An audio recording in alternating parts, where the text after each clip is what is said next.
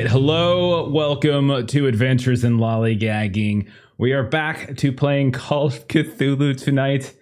We are continuing our Eternal Lies campaign. And some people, I'm not going to say who, you might be able to figure it out if you're watching, are really committing to their cosplay and to the bit. And I appreciate those people. The rest of you, you can leave. But God damn it, Long.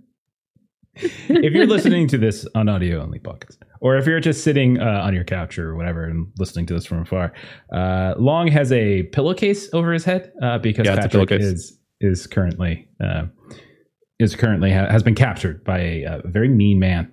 So we'll see how it goes. We'll see if he's allowed to take the hood off. All right. Well, we got to hurry up and go through introductions so Long doesn't suffocate inside of the pillowcase. So Stephen, quite light actually. Oh, really? Okay, never mind. I can see through and breathe it. Yeah. Okay. So, Stephen, who are you anyway? I am playing Pastor Zephaniah Wood. I am an ex-Texas Ranger, current evangelist, and I will protect myself in self-defense using any means necessary and whatever is at my disposal. Mm-hmm. You just get your words ready for the judge. There is literally no way Pastor Wood would get off for what he did. Next up, Marie. Melissa, tell us about Marie. So Marie is the musician of the group.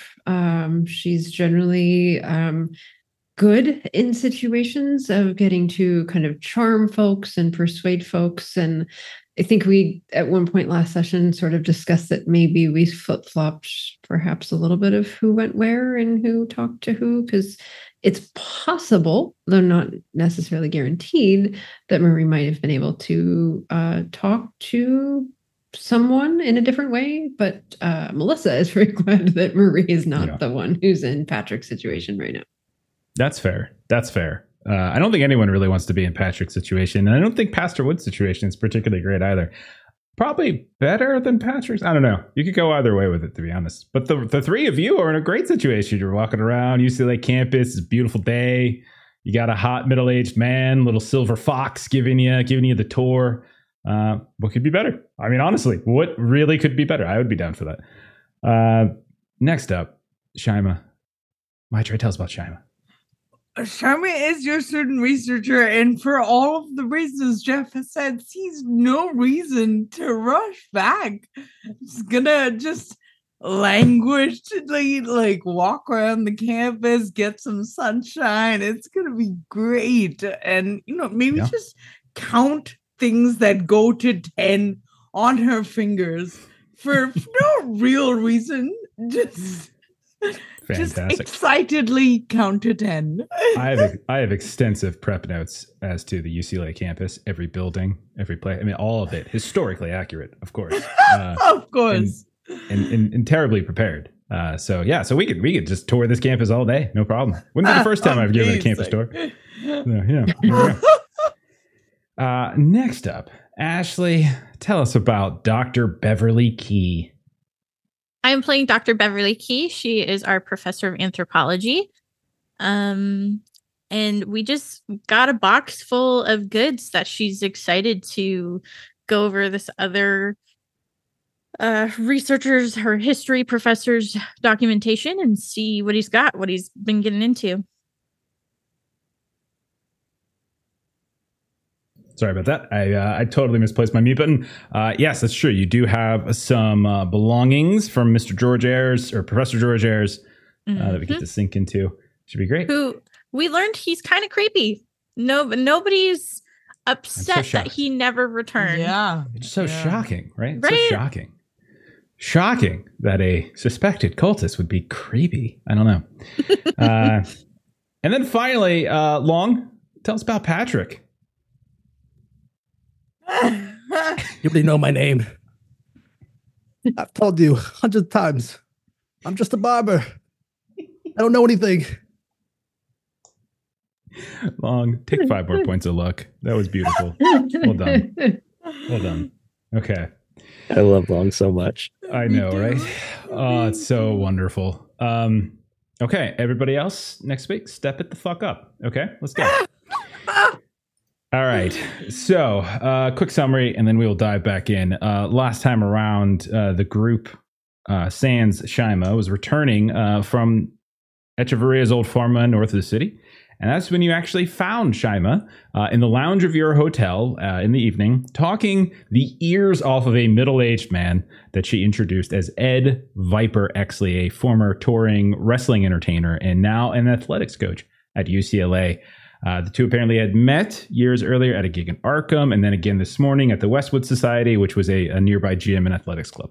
And after some conversation, Ed agreed to show you all, or whoever wanted to, some of UCLA, and introduce them to Professor Hamish McDunn, who is the chair of the history department, who might have some information for you on George Ayres. So the next morning, Shima, Bev, and Marie, you all headed to the college, while Pastor Wood and Patrick, you decided to follow up on Jack Pisner, the private investigator who apparently paid construction workers to keep an eye on Echeveria's old farmland.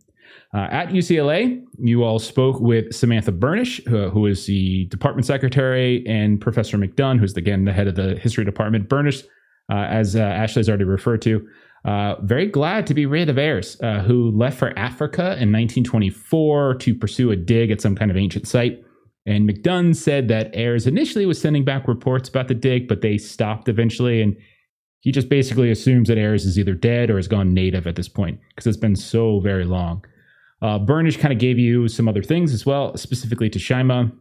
So there were some various decorative items from his office. There was the itinerary that she booked for his trip. There was an autographed photo of Olivia Clarendon, very famous actress. There's an old address book and some of the research that he had left behind. Shima was able to do a quick skim of that research, which basically told her that Ayres' work involved old religions, and it primarily involved Golgoroth, which was an entity, Golgoroth, and then an entity known as a Liar from Beyond. And there were some sort of theories that he was starting to try to piece together about their relationship to one another. Are they the same, are they different, etc.? Meanwhile, Pastor Wood and Patrick, you found the offices of Jack Pisner on the second floor of a commercial building in the middle of Los Angeles. I want to stress that. Patrick, you tried to pick the lock, but you got caught by someone named Mo, who claimed to be Pisner's cousin. Mo threatened to call the cops. Pastor Wood grew ornery, and then Mo punched him in the face. Price and Wood, you left the building, not the area. Wood, you parked the car off the street and tried to give yourself a view of Pisner's office. Patrick, you tried to find a phone to dial the office number, but when you were returning from that phone call, you got ambushed and you got knocked out. And when you awoke, you were bound to a chair inside a very noisy boiler room of some kind. Your attacker was Jack Pisner, who asked you various questions about who sent you to LA and what you're doing here, basically. But he also did seem to know a bit about you and some of the people that you were with. He just wanted to know more, basically. Interrogation escalated. Pisner eventually cut off your finger with your own razor. And then on the street, Wood, you got a little worried at this point, so you went back up into Pisner's office. You broke the door down with a gun in your hand and held it to Mo's head, who put his hands up, sat back down, and then when you turned to close the door to the office, he lunged at you. You fired 3 shots. 2 of them hit Mo. One of them basically jammed the gun because it was a crit fail, if you recall. There were 3 shots. One of them got him in the shoulder. The second one got him in the head, and he fell back down into his chair, dead as dead can be. We are going to pick up right then and there. I need Pastor Wood to roll a sanity test, please, as you just killed a guy in cold blood right in front of you. I mean, my blood was feeling pretty hot at the time. I'll admit. I realized I need dice a little too late. Sorry, 1 second. You can just make up a number as long as it's above 60. That's meant for sanity. I rolled a 6, actually. I thought it was 60. I saw the 600. Okay. You are a Texas Ranger. There's no reason you would take any sand here from a successful. So you keep it together. But I would think at the same time, Pastor Wood, you're you're a former law enforcement, former lawman. You just killed a guy in the middle of the city on the second story of a commercial building where there is active business going on, 3 loud shots, and there's a dead man in here, and you broke down the door. I know Steven likes to give me shit, but Pastor Wood would know this is a bad look. So you look around the room, and you can see that the entire room is very, like, it's an office. It's not anything special particularly. There is a very small window on the side that you would assume goes out the side of the building itself, but otherwise there's no back way out. There's just the way back out onto the balcony. We have these open air balconies. When you look around, you can see that there are stacks of papers everywhere, bulletin boards, etc. There's a safe as well, a big heavy duty safe, and then there's the sort of the body of Mo that's just sitting there. Blood coming down the face, blood coming down the shoulder, blood dripping from his arm onto the floor. What do you do, Pastor? Well, Mo, I'm sorry about that. Lord bless you and keep you. And I take out my bandana and I very quickly do a cursory look of the desk, probably like papers closest to the phone, for any recent notes and like an address book or an envelope with an address specifically for Jack Pisner's like home address. Okay.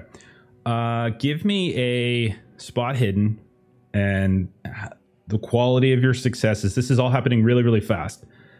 So unless you wanted to spend time here, that's fine too. If you want to spend a couple hours. No, I do want to be fast, and it's okay if I don't get much. Spot hidden 33 under 84. So that would be a hard success. You could do. So you would need to get down to 16 to make that an extreme success. I'm going to save the luck for now. You have 98 luck or 99. I have a feeling I'm going to need it here in about 10 minutes. Okay. It's just. Okay, fine. I'll spend it. I'll spend it. Literally in our warm-up, I was looking for places to spend it, and then here, like, here's a place to spend it, Steven. No, I'm planning on spending it this. Okay, I'll spend the 16 luck or whatever. Was it 16? I'll do the math, but I'll spend it.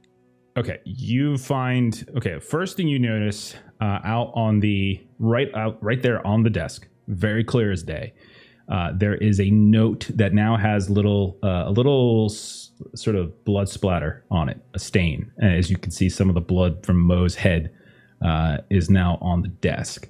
And it does seem to be a handwritten note. I will share it with you, in fact. And I'll go ahead and read it because you're sick. I don't want you to have to read it, so I'll go ahead and read it. So you can see that it's handwritten. At the very top of this note, there is the letter W -Granite 5832. You would know that's a phone number. That's how like they kind of used to look at. So that's a phone number, and it seems to be for the initial W, no name, written in one style of writing or one color of ink. And then you can see there are notes, and you immediately recognize your names. Patrick Price, young, seems capable, mustache, well groomed. Carries a blade, is good enough with it to cause problems if you're not careful. Engagement announcement in the Arkham papers. Money might work best on him. Then it says Beverly Key, academic, if you can believe it. Doesn't like to get her hands dirty. Scares easily. Like most intellectuals, thinks she knows more than she really does. There's a big circle around that one and an extra note that says best option. Put the fear into her. Then Shima Oberon, Key's assistant, seems like. Don't know how smart she is, but she's feisty. She's a fighter, apparently. Best to get Key when they're separated. Good with her hands. Don't let her get close. Then there's you, Pastor Wood. He's no godly man, although he seems to say he is. Law enforcement background, from what we can gather. If he tries to leverage that, our boys as a department will sort him. He's carrying, but he's old and slow and willing to escalate. And then Marie Wynn. What a jazz singer is doing in this, I don't know. Uses her charm as a weapon. Don't trust anything coming out of her mouth.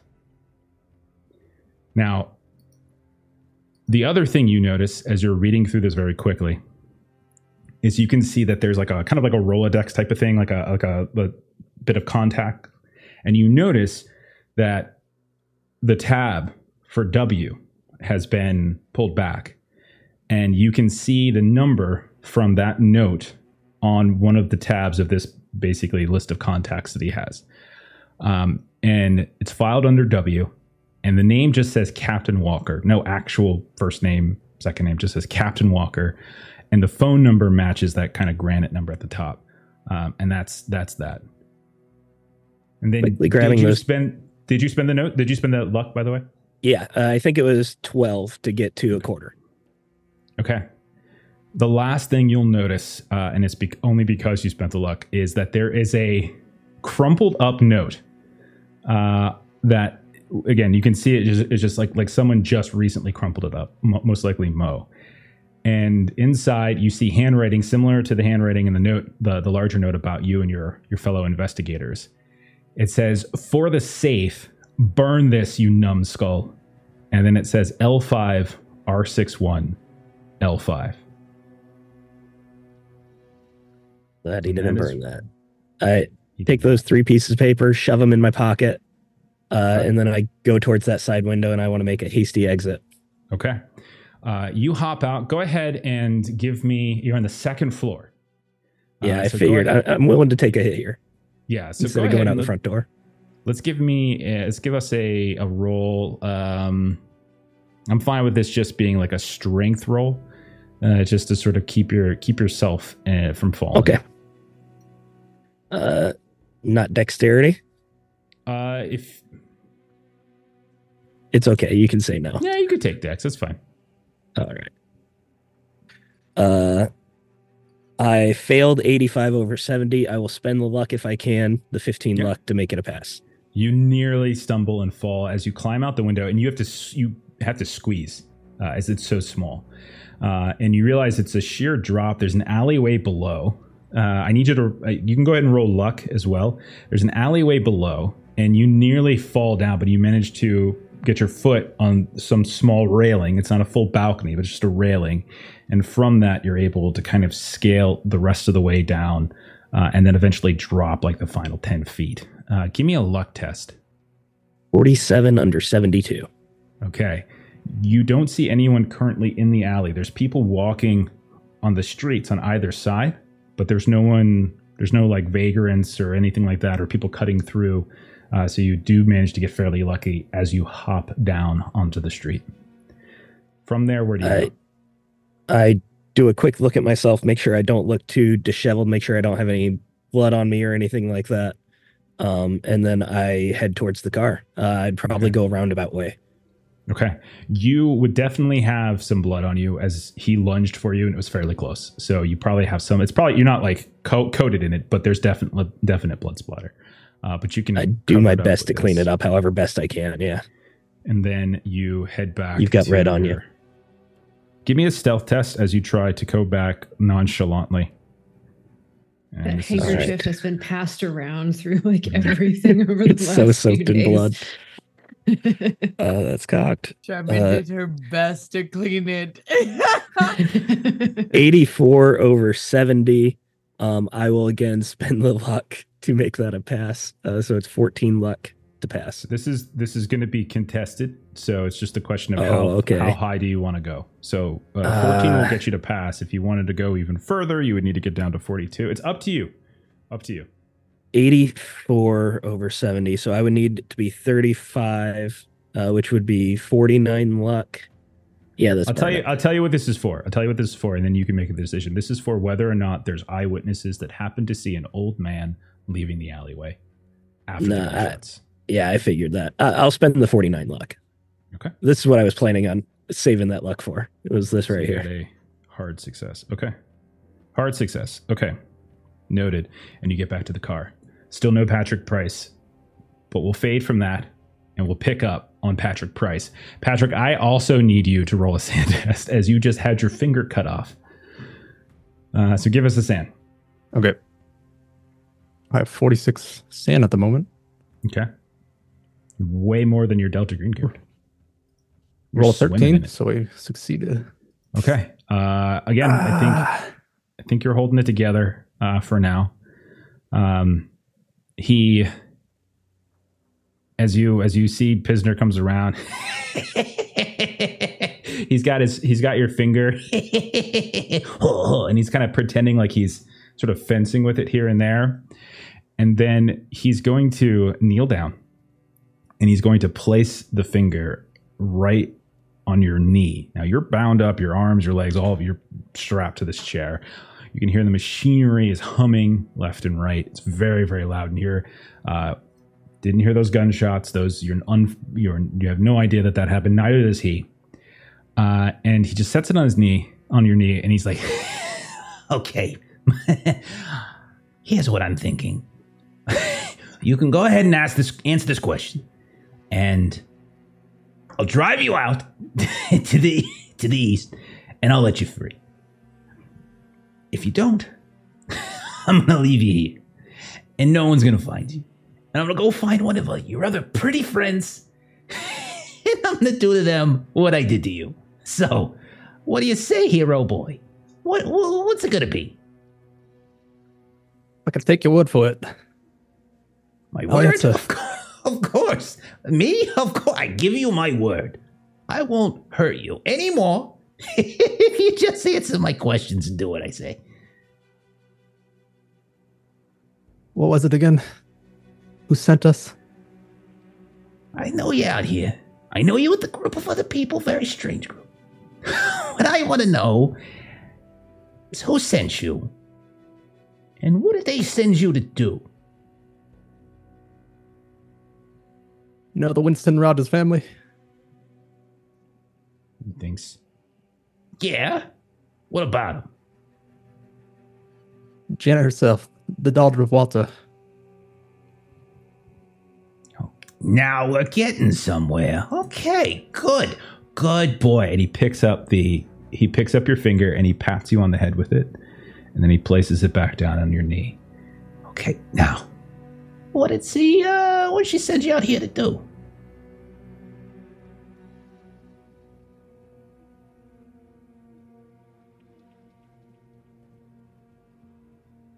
Hmm. Do you Patrick know thinks. Do you know the objective of the campaign, Long? Or is Yeah, this... yeah, okay. Just Yeah. Let me check my notes real quick. What were we doing again? What's that? She's worried about her father. It's late passing. Wondered what happened to him. Okay. All right. So Janet Winston Rogers sent you out here because she wants to know what happened to her father. You came all the way out here? You lost a finger for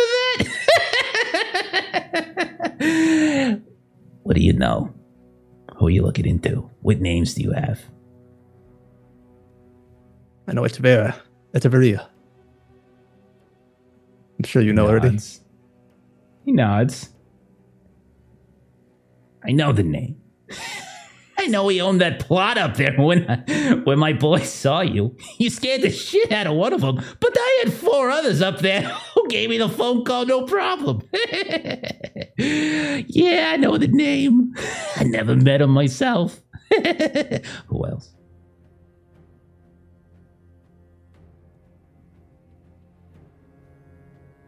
I'll name his associates.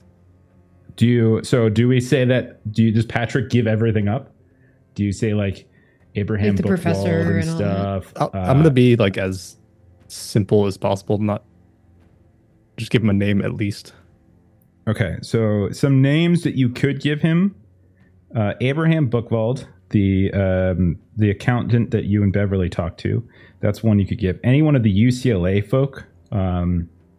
So like Ed Exley, you had met the night before, who was going to introduce you to Hamish McDunn. So you would probably know those UCLA names. Probably those related to Echeverria is where I would go. Like just one chain off. So like his accountant, his. So you would know Buchwald. Okay, so you give you give that name, and then I think everyone knew the name Samson Trammell. That name has come up a few times. That's the other one that you've seen who like paid for Echeverria's plot and stuff. Would you give that name up as well? Yeah, that's fine. Okay. And you see him, he just kind of lets out. Well. Look at you. Regular Dick Tracy. Well, I'm a man of my word. I really am. And so, like, without even hesitation, he grabs the blackjack and whacks you across the face with it, and you go black. All right. We cut to UCLA. Beautiful sky, cool breeze, just a few tiny, very white clouds in the sky that don't threaten rain whatsoever. Palm trees in row after row. Beautiful people everywhere. Absolutely everywhere. And we'll say that for a little while now, you've been wandering around the campus. Maybe Ed Exley has joined you all, and you are kind of touring the campus. And he's answering whatever he can. He's certainly not an academic, so there's only so much. He's a little bit of a mimbo, but he will answer the questions as best he can. But what would the three of you at this beautiful, absolutely non-violent locale like to do? So we don't have to roleplay it out, but I would Sharma is very definitely gonna be like, oh, what a beautiful day. I'm having the nicest time. I'm so very pleased to hear that. Yeah. We'll want to go to the bookstore, and we'll look kind of longingly at a t-shirt or jacket, and then kind of resignedly buy a keychain because that's all she can afford. But you just see like these classic like Letterman type sweaters and things, like really old school stuff, like for us anyway. And it's just it's cool, right? Yeah, all sorts of things. UCLA this, UCLA that.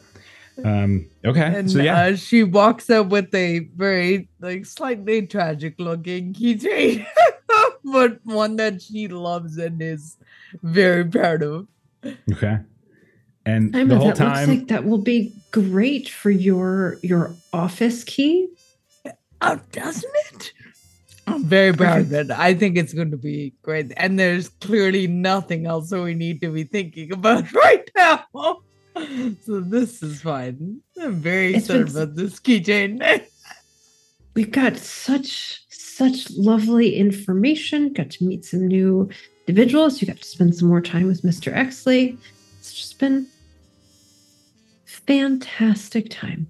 Do you think he and Dr. Key like each other? I hope they do. Well, I'm just not quite sure, but we could certainly, I would imagine a campus like this would probably have a cafeteria that we could grab some lunch before we maybe give a call back to the hotel and see if the lads have checked in at all. That's a good idea. We look over and we see like Ed and Bev are talking like off screen, like over there as you kind of look over, and he's just being charming. He's definitely you've gotten the impression, Bev, I would say, and obviously you play this however you want, Ashley, but like he's not like a bad dude, but he's a little bit of a player, he's she's certainly picking up that vibe. But I don't know if that would. Bev isn't looking for her forever. Oh. She's just looking for Mr. Right Now, I think. I don't think she would. She would say no if he actually tried to pursue it further. Okay, amazing. Fantastic. So when Marie and Shima return, you can see voices cut off really fast, and they look back at you. Maybe there's a touch of red in both their faces. And he was like, "Now, what can I do for y'all?" Actually, that's not right. It's like the Southern gentleman. It's the Southern gentleman voice. I got to get this one because it's far more gentlemanly. Now, what can I do for you now, ladies? Is there anywhere else you'd like to see on the campus? Well, it seems to be about that time of day when a spot of food might be in order. We were wondering if perhaps a lunch date might be in order. Is there a place on this campus for some culinary refreshments? I would be more than happy to escort you ladies for something to quench our thirst in this fine day. Absolutely, I would be more than happy to. I believe that. And he's kind of, where is that? Oh, here we go. It's over by the library. This way now. Come, ladies. And he kind of motions you as well. And yeah, you guys you go and you're in some. It's very nice sort of setup, but it's when we think modern day cafeterias, think more it's almost more like a lounge or a club in some way. Yeah. You can see it's less this like kindergarten or elementary school like cafeteria. Right.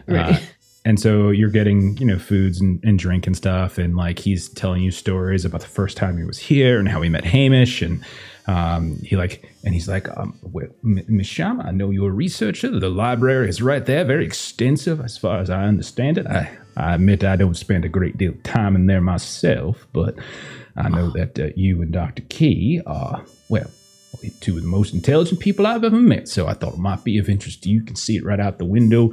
Architecture just so very beautiful, isn't it? It's like something out of, well, it's like a Mediterranean fantasy, isn't it now? He's trying. He's trying. Excited. You could tell he's excitedly. And like, yeah. And Beverly just kind of, yeah. And Beverly gives Shima that look exactly. He's trying. Yeah. Shima's too busy nodding excitedly, agreeing with him, like having no idea what Mediterranean architecture looks like. Yes, that is incredibly astute. If we were perhaps seeking information about local celebrities of film, might that be something that a library such as that might have some information on, given its proximity to Hollywood? Well, I know that the library has a significant collection on various publications within the industry, various presses and such. It's possible we might even have some films on record as well. I can't say I know for certain. Is there a particular artist you're inclined to inquire about? Yeah, so there's a movie, one of those films that has caught our interest of late, The Black Cat, as it were. Oh, yes. I remember it. Yes, indeed. I think, Shama, I believe I was actually in Arkham about 10 plus years ago when that released. Yes, indeed. Oh, what a frightful picture. Frightful indeed. Well, and I don't actually believe I've seen it, but it was Richard Spend and Olivia Clarendon. Yes, I find it amazing, Miss Wynn, that you would remember a name like Richard Spend. Poor fella, such a tragic end at such a young age. But Olivia Clarendon, well, she is just a starlet of the highest order. Yes, she is. No, I'm sure she can't possibly hold a candle to my present company, of course. But yes, indeed. I do not know for certain that the film is on record here, but it's certainly possible. Have you met Miss Clarendon in doing stunt work for film or training stunt workers for film or anything? Well, Shima, give me a luck test. You're going to roll his luck for him. Right. I'm just thinking back to Dr. Key's look of like, isn't it cute? He's trying. Mm-hmm. Yeah. Honestly, Sharma is a himbo, basically, so it works well. Apparently, that really has a type. So, with that number, you can see he almost reddens a little bit. And he's like, as a matter of fact, I have, not through not through business associations, but we happen to I've had the fortune to run into her in some shall we say, more entertaining ventures. We had I managed to meet her and who was the other woman with her? Evelyn Morrow, I believe her name was. I believe they're both filming a picture right now together. Yes, they are two lovely ladies, indeed. We listened to some very fine music together. Anybody who would like to roll a psychology test.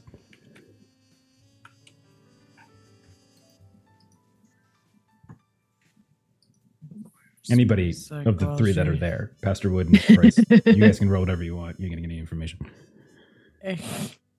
Success. Oh my gosh. Shima knows everything. She's a major fan. She just knows this guy. That's true. a little creepy. She's very much like, this could have gone the Misery way with the fandom, but fortunately it hasn't, which is good. There's still time, my Trey. There's still time. Yes, true. That's true. That's true.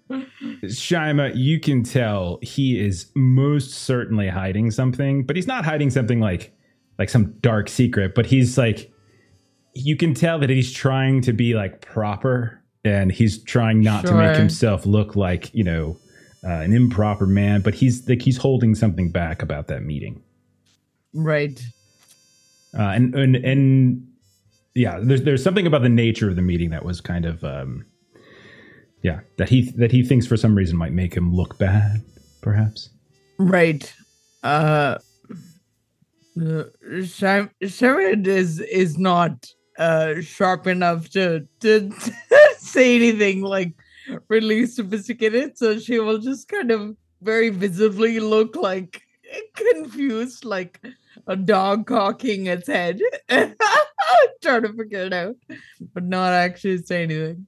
He'll catch it, and he'll be like, "Oh, I don't mean to suggest anything untoward about either Miss Clarendon or Miss Monroe. I don't mean to suggest anything about our interaction. They are not friends of mine. Not that I would be against it, nor I'm sure they. It's just we happen to be in a similar establishment at the time. It is not and he kind of leans in, and he has this like just shit-eating grin. It is not entirely the most legal establishment here within the greater confines of Los Angeles. You understand my meaning? And at this Shama has a similar reaction to Maureen. Like, it's like, hell yes. Coming from Chicago, I'm not sure if I mentioned or not, but I'm a musician. I sing. Oh, and well, that's in very Chicago, lovely. we tend to work in those establishments that are not fully legal. I see. And I tend to frequent the establishments that are not completely And he's legal. like, I believe we are all speaking the same language then. Yes, indeed. Now, you're not going to think less of me because I like to gamble just a little bit. Nothing wrong with it at all. Very responsibly, of course. As long as you don't overextend yourself, there is no shame. Oh, never, never, never. And I have no dependents. I am just a bachelor. My duty is to my students and to my athletes and to this college, indeed. Might I go so far as to ask if we were to spend some time in such an establishment that we might find ourselves in Miss Clarendon's presence, or is this a former haunt? Oh, well, my understanding is that the powers that be rotate every so often, but I am familiar with that rotation. When I say it's not within the great confines of Los Angeles, I am being technically accurate, as it is on the water. You see, the families that organize such soirees, they own a few vessels, and it's on these vessels that a select clientele might find entry. I have it on good authority that currently, within the fortnight, they are on the Midnight Duchess. Now, normally it requires, invitation only, but I would imagine, ladies such as yourselves, you could find other ways aboard, I would imagine. I would be more than happy to escort you, of course, if you like that, Dr. Key. Kind of like at that point, he kind of turns to her. Yeah, and she just, if we're still here, that would be lovely. Oh, well, I hope you plan to stay for a little bit of time now. There's no reason to go rushing. Where could anywhere be better than Los Angeles? And this spot in particular. Yeah. Right here, right now, with these beautiful people. Well. No, I I must ask.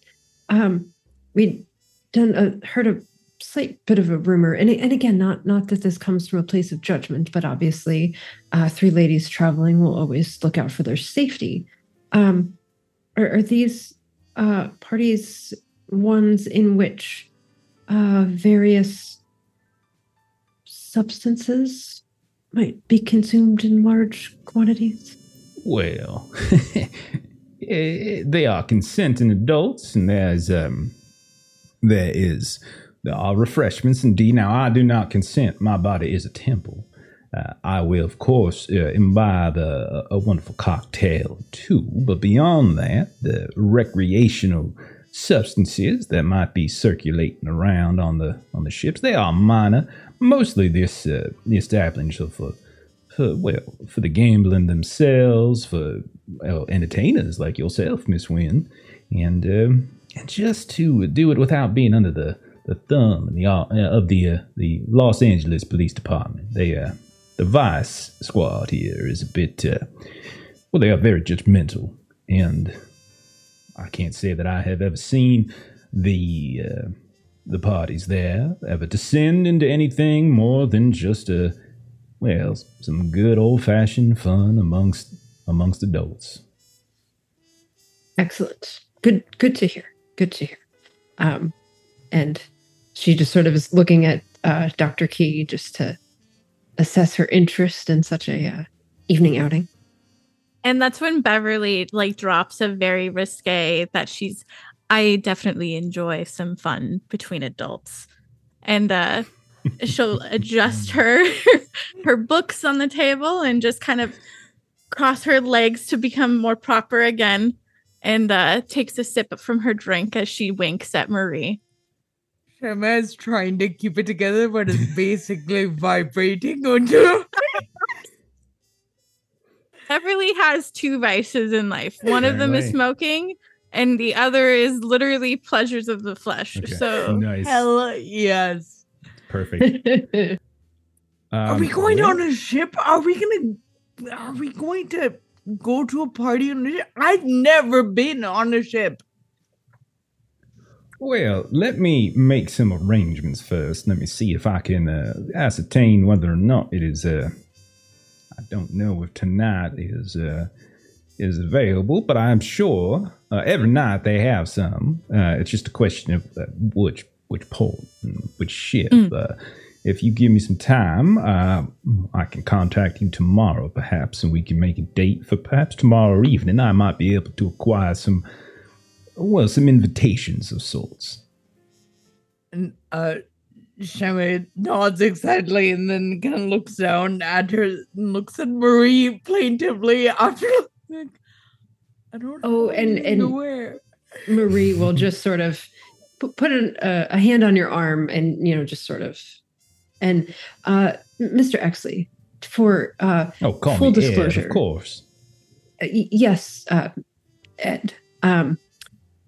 Full disclosure, the 3 of us ladies are not traveling alone. We do have 2 yes, we met last night, of course.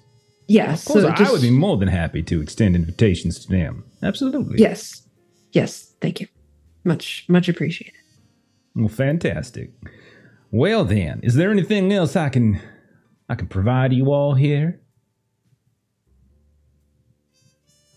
No, I think Shima, we were gonna go, and she sort of pulls you away a little bit before we all take off. We're just sort of scooching off one side of the booth. Okay. So as the 2 of you talk over here, or maybe you just step out, maybe you just go somewhere else and wander around.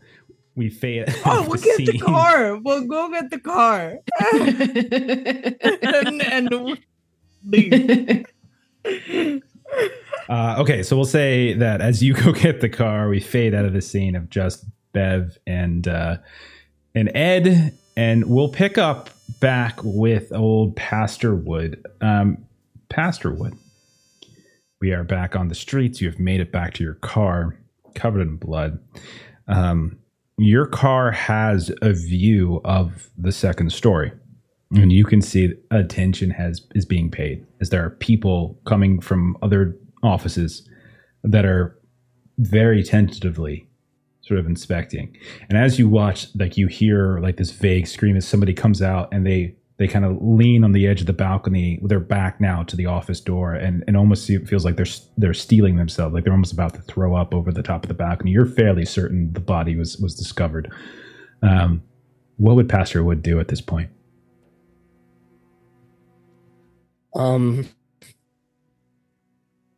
Scale of 1 to 10, how bloody am I?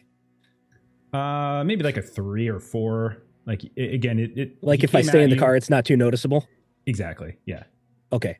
Well, then I'd like to hang out in the car for a little bit and watch what happens.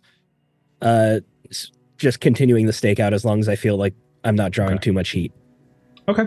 You can roll another spot hidden if you like, just to sort of cover the next hour or two or so. I'm good at spot hidden. I rolled a 17 under 84. Okay. Eventually, you do see LAPD arrives. Various vehicles, various folks in suits, men in suits that are like, coming out with like these kind of greased back hair and such. Some going in, some coming out.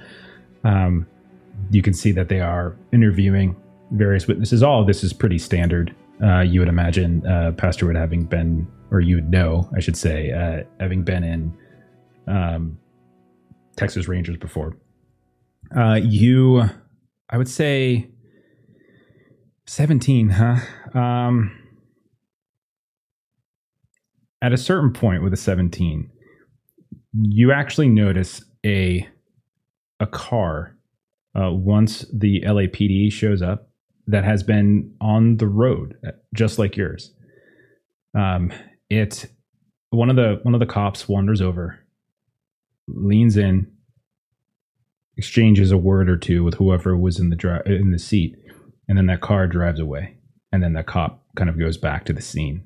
You're too far away to hear exactly what happened, but you know that there was some sort of exchange. And then you can see a crowd has begun to form at the base of the building, and there's people that are starting to push back, and it's definitely starting to get attention.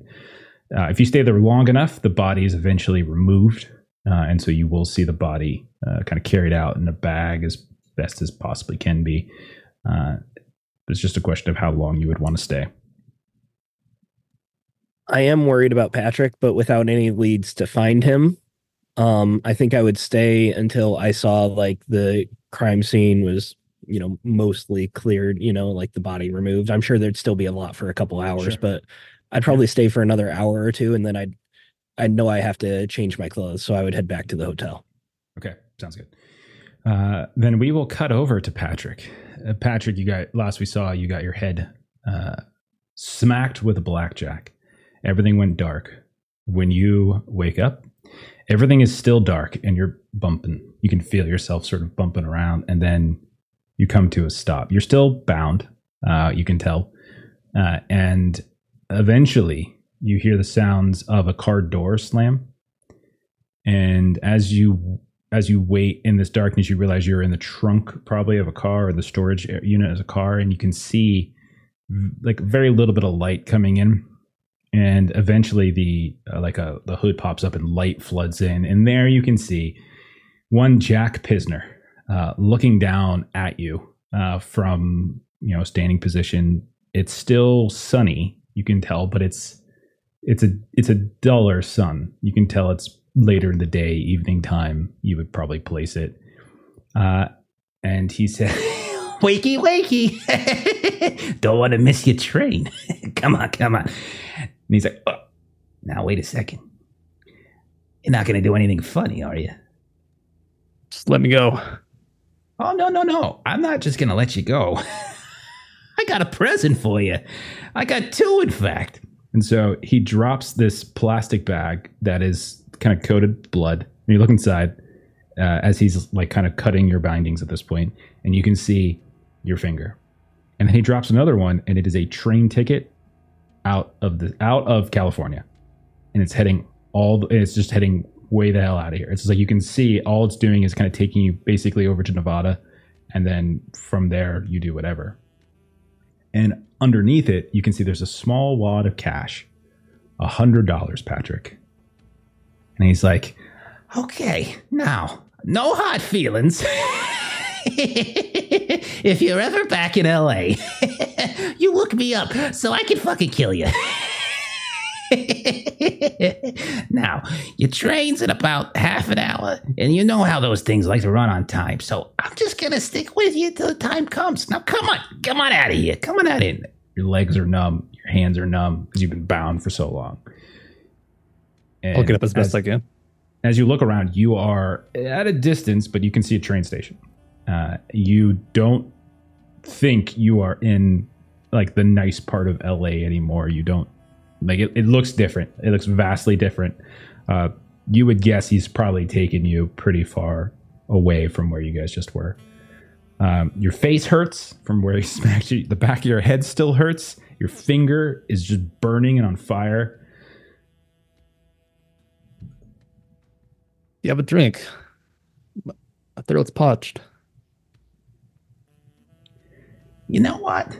Since you were such a good boy, I do. And he takes out his flask. I tell you what, present number 3. Oh. You wipe it down. Wipe it down? Oh, come on. We're close friends now, Patty. Come on. Nah, you can go ahead and take it. And again, he just pats the side underneath his jacket. No funny business. Take it and comply for now. Now listen, I'm sure you're gonna have some thoughts going through your head. Are you faster than me? Has the feeling come back to your legs and your arms? What's to stop you from going to the next city and just, coming on back and doing whatever you want? Here's what's to stop you, Patrick. 'Cause I know who you are, and I know where you live, and I know where Anna lives. And I know that the two of you are going to have a wonderful and beautiful life together. And that little, that right down there, that's from me and my employer. As a thank you for your information, for your honesty. And, have a hell of a wedding. Have a honeymoon. Put a down payment on a house. Do whatever you want with it. But if you come back here, we're not friends anymore. And if we're not friends, well, you wouldn't want to see me when I don't like you. Can you at least tell me who you're working for? No, I can't. What do you care? You're leaving. You got a beautiful fiance out there. Go have fun, enjoy yourself, be young. Take a skin around. Are we near the station? Or are we just sort of... You are near, but he has parked you guys at a distance. There are a handful of other vehicles, and you can see at a distance there are other people as well. But there's like nobody's probably within 100 yards of you. And about my razor, it's one of a kind. Oh, you're right. That would be so very terrible of me. Absolutely. Turn around. Turn around. And he puts it into your back pocket. You don't need it, do you? You just hang on to it until later. If I see your hand go for it, I'm going to cut it the fuck off. Oh, I believe you. Oh, I think you do. All right, Patty boy. Oh, it's been a fun day.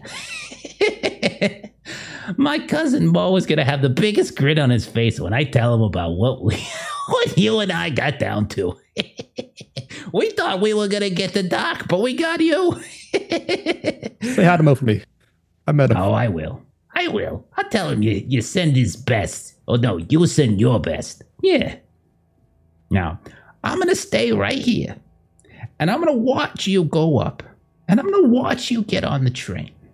And if at any point I get the feeling that you are not doing your end of the deal, like if you start talking to someone that you shouldn't talk to a little bit longer than you should, or if you point back my way, or if you just go out of my line of sight at all, well, You're not wrong. I can't necessarily hurt you, but I can hurt everybody else that you care about. You got me? It's quite the threat. It is. Do you think I'm lying? Not one bit. That a boy, Patty. That a boy. Now, onward and eastward. Off you go. So how's my finger doing? It hurts so bad. Like your hand was numb for a while because of the bindings, but as the bindings come off, your hands, the feelings coming back to your hand, and you're really starting to feel the pain. But you do have the finger. He gave it to you. That's how kind he is. He's a good guy. And bleeding wise, is that going on? He has he'll give you a very dirty handkerchief to help with that. You're feeling a little woozy too, probably. Dehydrated, a lot of blood loss, etc. See if I can find a bathroom. Okay. You want to go out of line of sight? If he wants to follow me, that's fine. Oh, no, he's watching you, but he said if you do anything other than just get on that train, you go out of his line of sight, he knows how to hurt the people you care about. So do you go into a bathroom? Can I use the washroom? Use the washroom. I need to clean up a bit. Be presentable. Give me a roll. You tell me the technique you're using and then kind of role play it out, and then we'll see how it goes. Like, are you trying to bullshit them? Are you trying to just charm them? Just persuade them. Be like, yeah, you look decent at least. No questions asked when the people come around. Logic. Yeah, absolutely. Persuasion.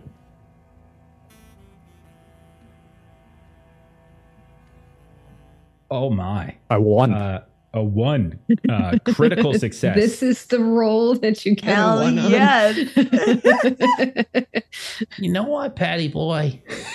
You've been such a good boy. And I certainly wouldn't want Anna to see you in your current state. So yeah, you can go ahead and clean up a little bit. Go right ahead. Make my way to the washroom. But as you're walking away, it's like, but I'll be watching it. That door better open. You better come on out. And yeah, you go into the, it's all kind of outdoor air. Everything's kind of outdoor. And you find a restroom for men. You go inside. People are passing by. Every now and then someone kind of looks at you out of the side eye, but no one says anything. You don't look great. You look very disheveled and sort of, you're probably pale because you've lost so much blood. But you'll make it into the bathroom. What do you want to do? I'm going to wait for some suspecting men in here that look a similar build to me. Mm-hmm. I'm going to try to convince them to take this trade for me and like my clothes and stuff. Okay. Oh. I love the idea. Give me a luck test to see if there's anybody actually in here first that could fit that could fit your build. We'll start with that. Okay. God, it's an 89. There are people in here, but none of them are a perfect match. All that means is that it's going to be easier for him on his spot hidden to deduce. That's it. Doesn't mean you can't do this plan. It's just there's no one like that's perfectly your build. But as you try to convince somebody, how do you try to convince an absolute stranger that to take the tickets and get on a train and all that kind of, how do you do it? What do you do? $50. I'll give him a haircut, clean him up, make him look like me. But he's a good convincer. You're going to try to bribe him with $50? Yeah, just bribe him some money. You just got 102 and you still want to pocket half of it. No, he's got a wedding to pay for. What are you kidding? That's going to pay for the wedding. It's going to pay for the freaking whatever the hell it's called. The reception, it's gonna pay for so the much. whole thing. Yeah. Okay. Give me. You're actually bribing him, and you're not lying to him necessarily, and you're not. So it's not fast talk. So I would say either charm or persuade is probably fine. Persuade is better. 30, so I'll try that. Okay. And I'll tell you, you could take a bonus die if you want with this, because you are bribing him with $50. That's a lot of money, by the way. I know it doesn't seem like a lot, but that's a lot of money. Okay. Extreme oh my God. That's another extreme success. It goes from a 1 to a 6. The minute you said take $50, it's like, I'm in. Absolutely. Whatever you need. Handy's in the alley. Let's go. Okay. There's a guy. I recognize the voice. Yeah. A guy will be watching you. Just don't turn your head. Okay, no problem. I can take care of that for you. No problem. $50. No, don't turn my head. Get on a train. Head east. No problem whatsoever. You need anything else? It's all for now. Okay. You look terrible, by the way. You look absolutely terrible. I've been I think you might want to go to a hospital or something. You look like you're about to fall over. Yeah. The toilet paper is whiter. It's not as white as you are. Just saying. Okay. All right. Oh, Jerry, by the way. Take care of yourself, Patrick. there. Patrick, all right. But you're Patrick now. You're right. I'm Patrick. You're Jerry. Okay. Whew, here I go. And he leaves, and I am going to roll a test to see if... well, actually, you can roll... If you want, you can roll a disguise or something, or your craft. You can roll your craft barber to see how good of a job you do. Perfect. Yeah. Fantastic. I thought, I'm like, when are we ever going to use this skill? Here we are. We got it. Perfect. Oh my gosh. 39, a regular. Another great roll. That's a hard success. Okay. So I am going to roll. So the way I'm going to treat it is that he's going to have to do very well. I think I have my sheet in here. Jack Pisner. Private Investigation Services. Let's see. He's got pretty good spot hidden, as you would imagine, but it's not like phenomenal.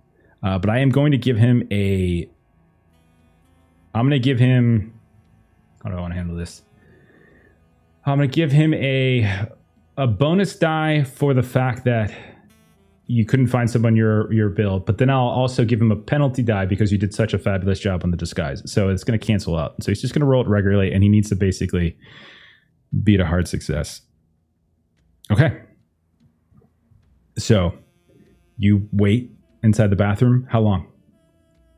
Till the train takes off. Do you know that trains don't take off, right? They stay. Leaves the station. You hear the toot of the whistle and stuff. Half an hour later, you come on out.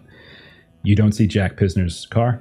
You don't see Jack Pisner. You don't see the train. And you don't see the man formerly known as Jerry.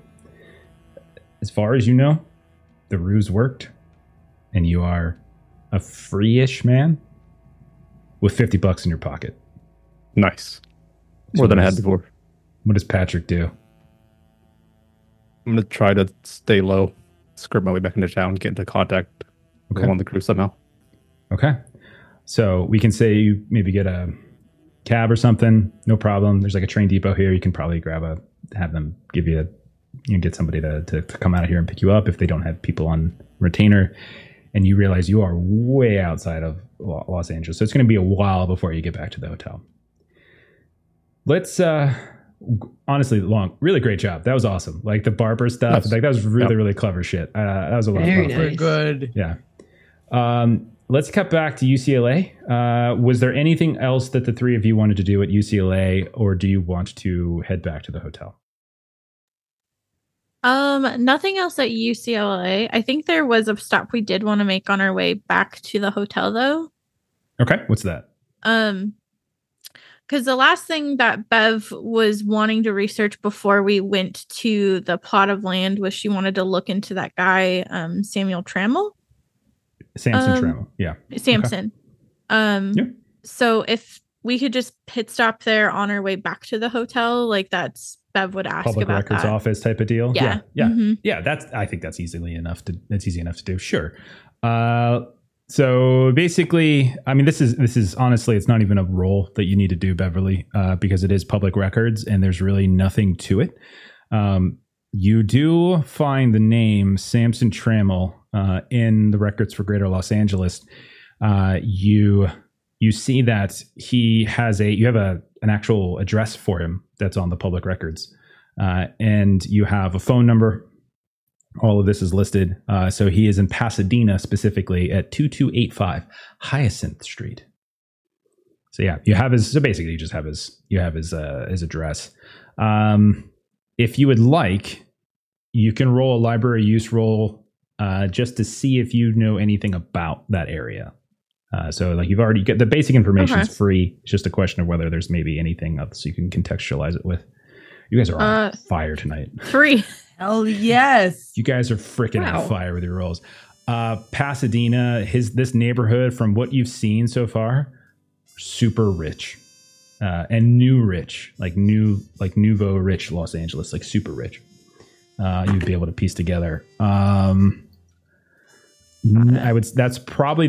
honestly the only information I can give you. Like I would give you more if I had any to give, but I don't. No worries. So while we're here, can we poke around for Olivia Clarendon then too? If we're looking at public record stuff? Sure. You want to see if you can get her. I don't know. I'm trying to think. Would a movie star celebrity, in 1936 be on the public register? Huh. I'll say you rolled so darn well. Maybe you do find like an address, but it is one of those neighborhoods where you would imagine is probably gated and secure, and just the very nature that she is a movie star would probably be very difficult for you to just go knocking on her door. More than likely, you would need some other way of getting to her. So Ed had a way possibly. You might, with that library use, know that she is currently... I'll tell you this, with that library use, what you can get for her is that she is currently filming she's filming a movie right now. Let me see. I think she's filming. Hang on. We might get to like go to a movie lot while we're here in Los Angeles. Go to a boat party. That's so exciting. Go to a movie lot. Okay. So you know that she is getting ready to...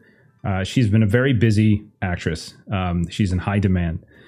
She is currently starting a movie called A Murder Staged, which from what you're able to glean from some of the sort of public records, newspapers, things like that, which is apparently some kind of murder mystery that involves like the mafia. You know that she has a movie premiere coming up with her most recent film, The Clock Strikes 9, and that's going to be at the Cathay Circle Theater later this week. And then, I guess that's probably what you have. So you know that she's currently doing one, and another one is actually premiering. Sorry, where did you say their premiere was? A clock. The Cathay Circle Theater. The Clock Strikes 9. Clock Strikes 9. Thank you. That's the name of the one that's premiering, and A Murder Stage is the one that she is, that production and filming has just begun. Okay. Sounds good. All right. Anything else for the three of you, UCLA or public records or anything like that? I don't believe so. Then we will say that all the four of you make it back to the hotel by dark. And if you check in with one another, do you check? I'm assuming you check in with one another. Is that fair? Do we think I would think so, as long as Pastor comes back. Okay. He did say he was coming back. So we'll say at a certain point in one of your rooms, you can pick which one. You guys run into each other. Pastor Wood, you've probably changed by now. But the four of you are now together. What do you do? I would actually be wearing a white undershirt and just scrubbing away at my shirt because it's the only one I packed. Maybe it's his room then. One of you go, like one or all of you go, and you knock on the door, check in on him, and you see him in that state. Where's Patrick? That's a good question. Can't say I rightly know. Don't understand. You were together, were you not? We were together until we weren't, and he never came back. I thought you guys were just going to talk to the private investigator. That was the plan. We went to the investigator's office, and he was out. I spoke with his cousin. We shared a few words. I've found this, and I pull out the note that has the details on all 5 of us. Dr. Key, I believe you should not be going anywhere alone anytime soon. It seems that you're the prime target, but there's a chance that Patrick was already taken. By a private investigator? Private investigators around here aren't much more than paid thugs. Oh. I'm glad you took me to get that gun, Pastor Wood. Yeah, I wish you would have listened to me when I told you that you should get a bigger one, but I suppose we should spend some time teaching you how to use it. Yeah, sooner than later, probably. Okay. Should we go look for Patrick? I don't even know where to begin. I looked as much as I could, but his trail is cold. Oh my, and she just sort of looks a little bit sheepishly at the other ladies. We were just a bit dawdling today with our investigations, and this is quite distressing. Do we have anywhere to start from? I know he was walking down the street to make a phone call. He never came back. I retraced his steps, but there was no trail. It's not like you can track a man in the sidewalks of LA. Are we thinking we're going to need to wait for some sort of ransom? These notes are quite concerning. They know we haven't even been here that long. I don't mean to be upsetting, and I do hope that Patrick is well. However, I don't believe we should wait for anything. We should continue on. Unraveling this case is our best way to find what happened to our good friend Patrick. At this point, this is our reality check. We know people know who we are. We should have been more discreet and maybe come up with cover identities, but it's too late right now. Lesson has been learned.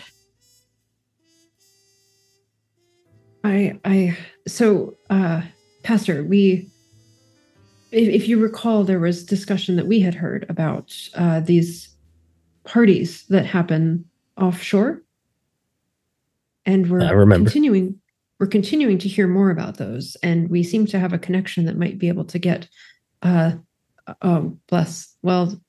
the 5 of us on to one of those boats, perhaps as early as tomorrow evening or later this week. I suppose I'll have to get these stains out of my good shirt then. What stains are those? What were you doing? Oh, nothing. I had a nosebleed. And my nose would be swollen, so. Oh, well, that's dear. Well, I can help if you want. I've had to wash blood out of clothes a lot. I've had to as well. I should be fine, but thank you, Miss Oberon. I'm a man that can handle his own laundry. Well, I think times of the matter, and we need to go over what we really know and what leads do we really need to actually be following. I think it's concrete to state that the ships are involved with the mob, and unfortunately, I think that may be something that Patrick got wrapped up in.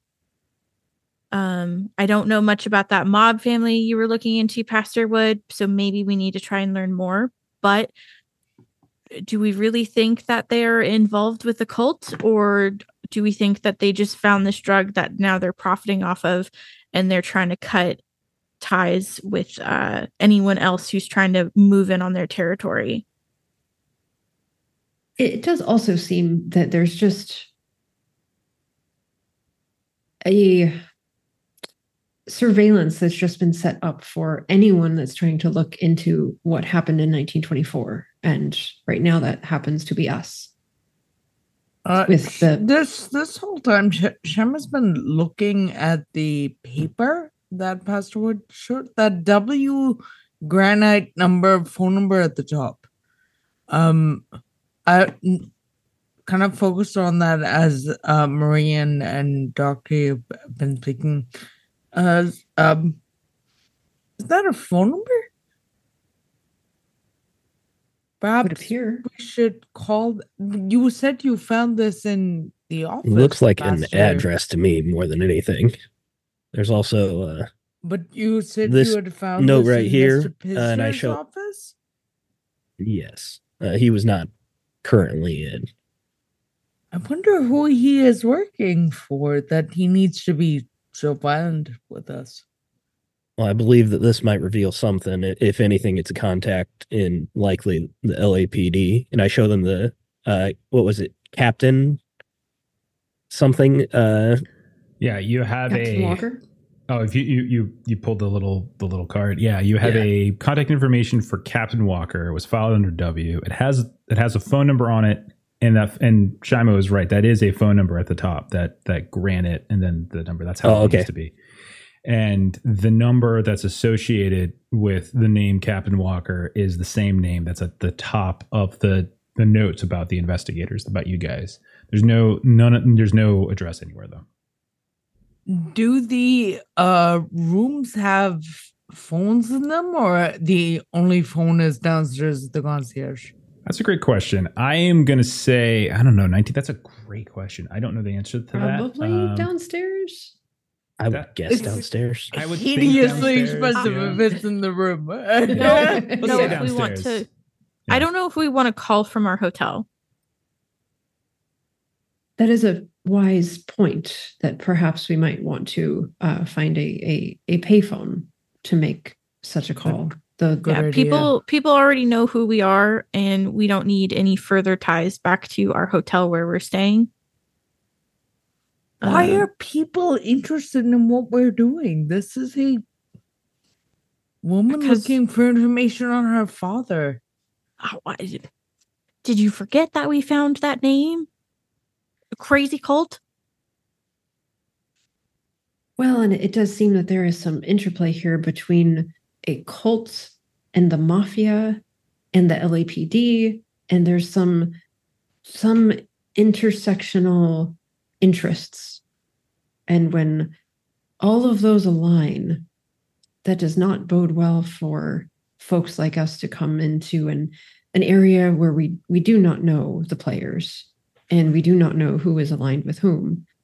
And we start asking questions and we find ourselves in quite a bit of trouble. I think the primary objective was to discover if Miss Janet is in danger. And I think if the mob is involved, it's safe to say there is a potential for danger. We must make sure that her name never leaves our mouths moving forward. I do believe our current priority should be looking into the whereabouts of our friend Patrick, if he is still alive. And I believe that the current best lead is Mr. Pisner. I have yet to speak to him face to face. His cousin Mo, who I spoke with, said that he was following people of some note or priority, and this note right here shows who he was following. So I would say there's a good chance that Patrick was captured by Mr. Pisner, and that, well, we need to go speak with Mr. Pisner. Well, if he wasn't in his office earlier, we should go back to his office now, and perhaps he might be there now. Or perhaps he's right outside our hotel waiting for another one of us to just wander off. He was not in the office because he was following us.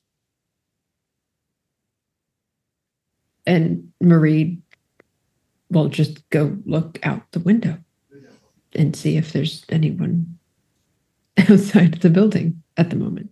There's many people outside the building. Yeah. Do any of them look like Jack Pisner?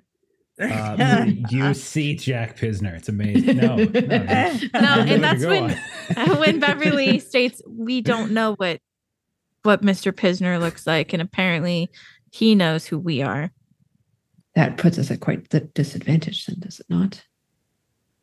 Perhaps none of us should go anywhere without the rest of us. At least until we find Patrick. I believe that is good advice, Shima. However, that does not necessarily preclude one of us from wandering a bit further away from the others to act as bait, possibly, to lure out Mr. Pisner.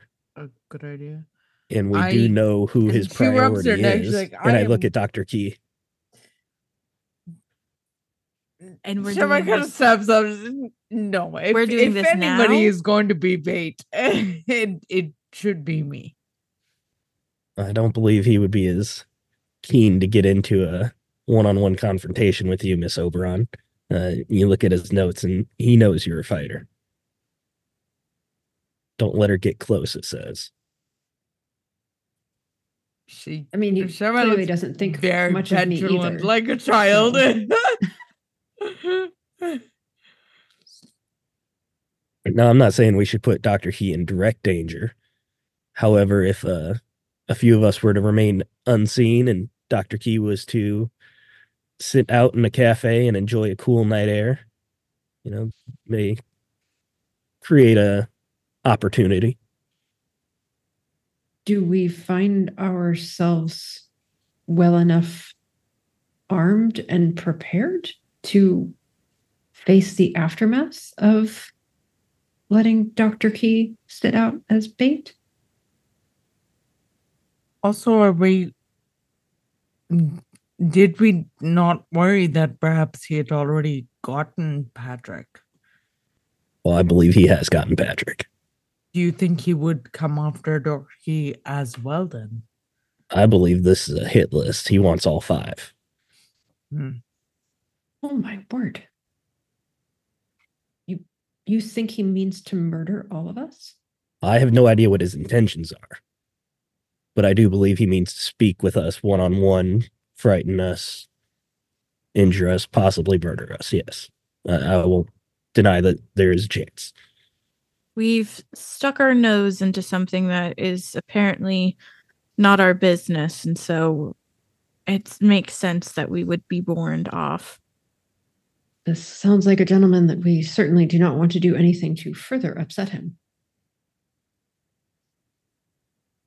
Well, his cousin was a bit of a softie. Perhaps he is too. He might just be all bluster.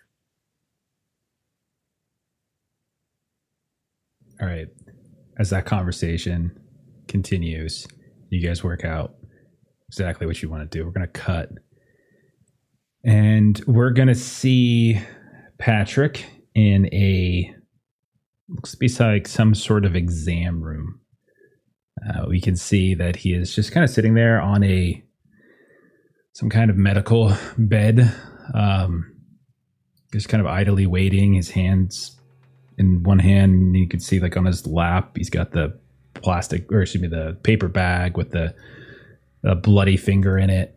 And Patrick, as the pain has been getting worse and worse and worse, and you're getting sort of more affected by the blood loss. As you're sitting there, you look around, and the room is very sparse. It lacks much like decoration or any sort of affectation, except as you're examining it, you notice that the walls are very stained. You can see that there are these clear patches with water, which you would imagine are water damage, mold. Otherwise, the walls are this sort of mint green color. The floor, too, is very sticky.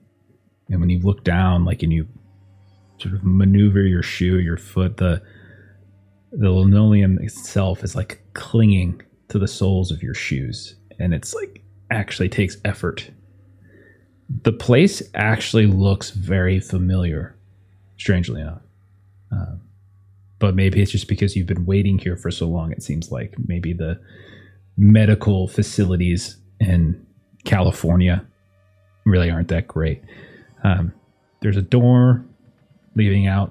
There's a window that has some sort of privacy curtains covered, and there's no light coming in other than this light bulb right in the center at the very top.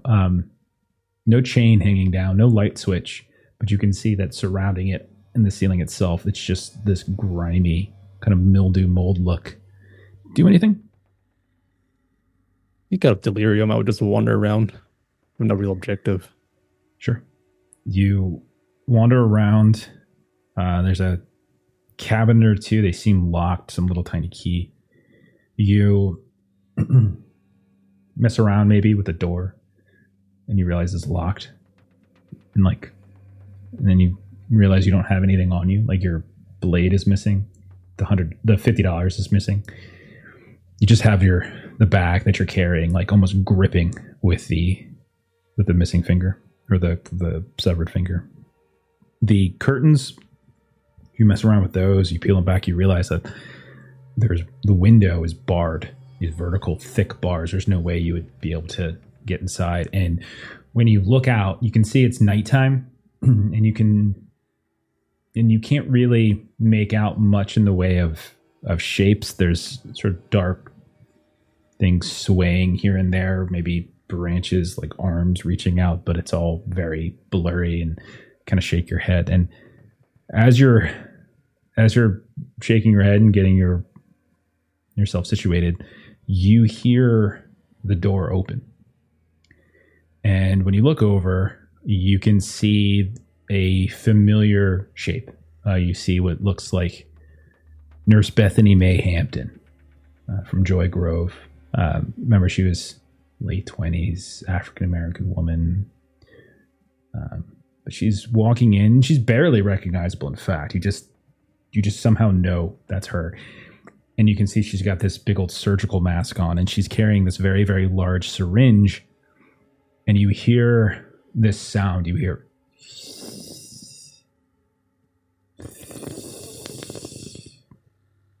And when you look at the syringe, which is very, very large, you can see that at the end is not a needle, but this groping proboscis, right? This like elongated sort of sucking mouth, and it's ended in this tiny toothless mouth that's just kind of seeking a bit here and there as this is just moving. It's this extension about. You can see the mouth opening, closing, and then you watch as Nurse Hampton pulls down her surgical mask, and you can see that there are two mouths beneath it, one above the other, both smiling with teeth that looks basically like a shark. And you suddenly are aware that you are unable to move again. You're not in the chair. You're not bound with prisoner. You're still sitting what seems like on top of a medical bed, except you are in a straitjacket. You have leg irons, and she is slowly moving forward and towards you with this. I'm just a barber. Syringe. I'm just a barber. And just like that, you awake, and you're just shouting and screaming. You're just a barber. You're just a barber. You look around. You are surrounded by medical professionals, a nurse, an orderly, a doctor, people that do not look like Bethany May Hampton. You hear a voice vaguely. You don't recognize the voice. Easy now there, fella. Easy now. You've lost a lot of blood. You're going to be okay. It's fine. You're going to be okay. You're going to be just fine. And the group basically lifts you up, and you look around, and you're in this, it seems almost like too well lit room, like an emergency room of some kind. You can see that like you get placed down into this wheelchair, and an orderly kind of pushes you here and there and kind of waves a little bit of smelling salts underneath your nose, and you sort of move back a bit, and one of the nurses hands you like something to sip on, like just little bits now, just little bits. You're going to be okay. You're going to be okay. And as they're wheeling you back and kind of taking, like, we're going to take good care of you. We're going to take good care of you. Don't worry about it. You can see there's a bunch of other people as well. Like the warmth is coming back to your face. You no longer have a straitjacket on. You no longer have leg irons, but you do feel like this dull pinch on your arm. And when you look down, it's not a syringe going in, but instead there is a very large mosquito that is just working your way down into the skin. Right, swatting at it. And you swat at it. You smash it. When you move your hand back and you look, you see this smattering of blood and bug guts on your palm in the shape of a mouth.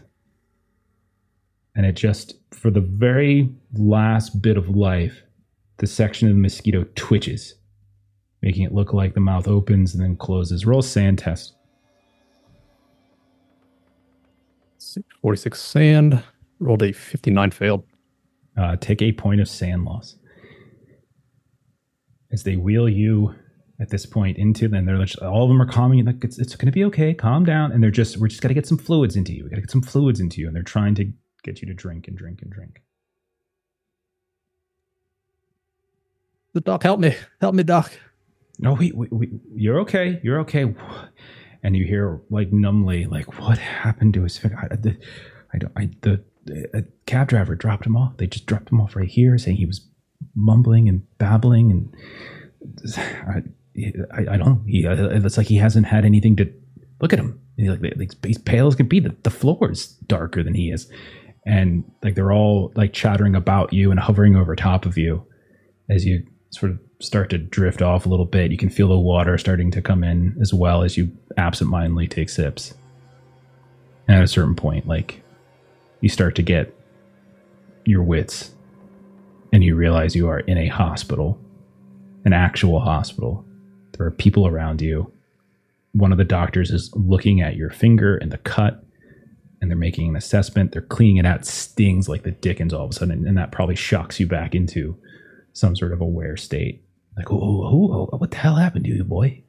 You see this old man with this like white beard. What the hell happened to you here? I don't know how long it's been, but I've lost a finger. Where that? We got it right over there. But what did you get it caught in something? What happened here? Fella just dropped you off. Says you were just babbling nonsense in the back of his car. We got your things. They're right over here. What on earth? We know this is the type of thing we got to report. Oh, my head hurts. All I remember was getting sliced clean off. You got it sliced clean off, like by a machine, by a person? What are we talking about here? Blade of sorts. Did someone hurt you, son? And he like puts a hand on your shoulder, and he is, I would say, Patrick, for a moment, like, you hear the voice of Walter Winston in your head as you're kind of coming back. You all right, son? You can trust me. I want to help you. And you hear Walter Winston's voice, and when you look up, it's basically his face staring at, like, kind of scraggly white beard. He's got the friendly visage, but at the same time, like, a very stern, professional look to him. Like he's a man of some renown. And it's before Walter started to sort of fade away. And you knew him during that whole process when he was a larger than life figure and then slowly kind of withered away. But you can almost see him as you look up. The resemblance is uncanny, and the voice for sure is like, what happened to you, son? Well, there's some bad people here. Very bad people. I understand. Well, they're not here now. We're going to take good care of you. We're just going to get you some fluids. I don't know that there's anything we can do about your finger. Unfortunately, it's been too long, but is there someone we can contact for you?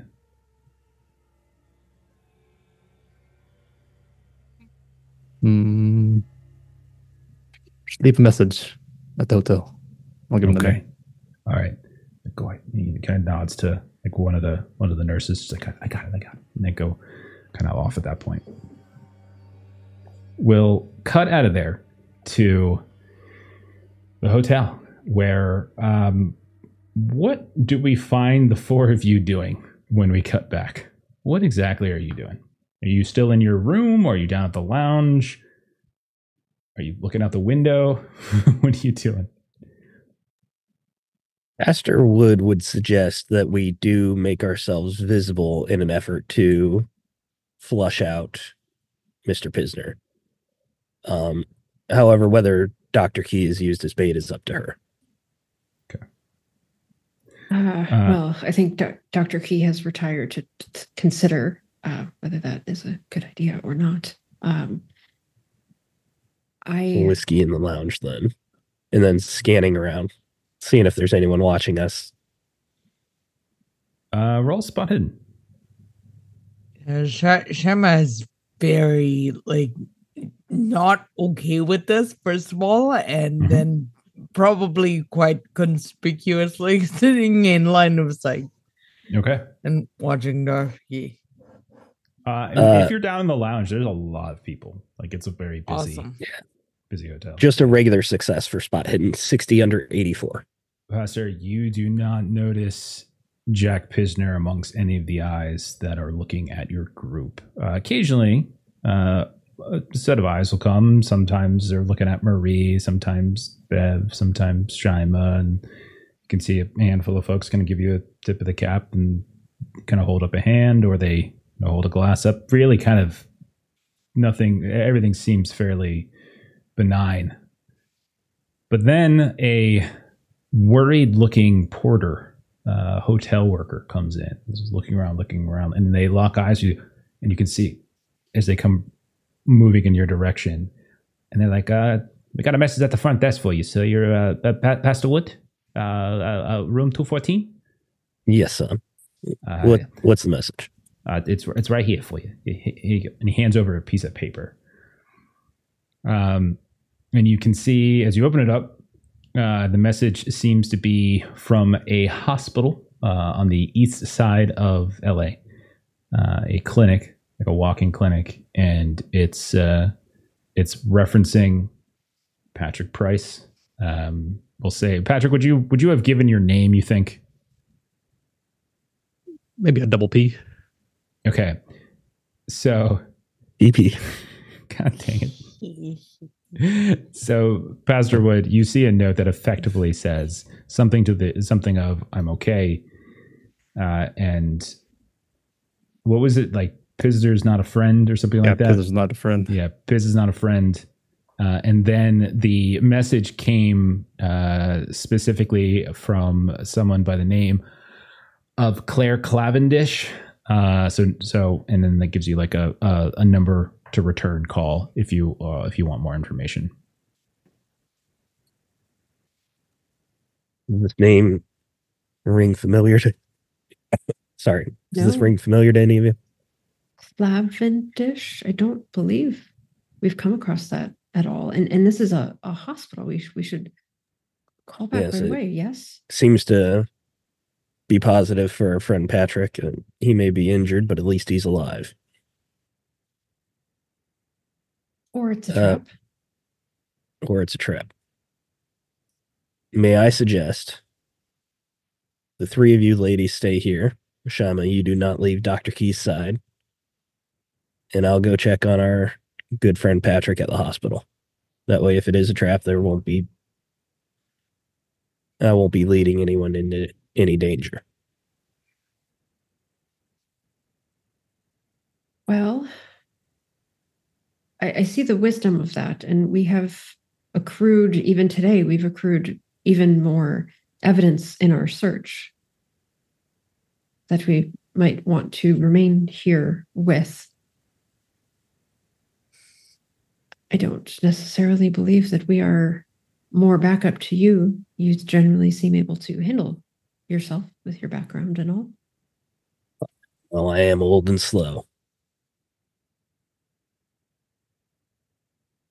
And I say that with a tone of bitterness, quoting the note about me. Right. Shem is looking between Dr. Key and Pastor Wood, like very obviously wheels turning and trying to decide whether to argue and decides not to. Well, Dr. Key, you are armed now and you can defend yourself. Shima, you are quite capable as well. Miss Wynn, I haven't seen you in a fight, but I imagine that you wouldn't run away. And the three of you in a lounge right now, it's a very public place. I doubt he would try anything with so many witnesses. Well, no this reason is for you quite not to just true. hold tight. I felt as if I held my own in the rainstorm, but you are correct. There are more important things, and you should absolutely, with an abundance of haste, retrieve Mr. Price. We did just agree, though, that people should not go off on their own. Did Well, we it not? sounds like we're agreeing that it's acceptable in this one instance.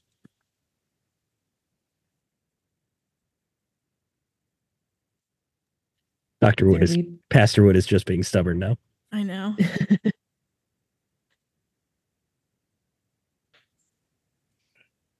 Don't worry, Dr. Key. I'll come back just fine. I'll bring our good friend Patrick with me. Do any of you actually go with Pastor Wood? Or does he go by himself? Or do one of you force your way to go with him? If any of you put up a real fight, I would cave. Yeah, I think because I feel like probably Marie is the only one who would be able to go, because I can't imagine Shaima and Dr. Key being split up.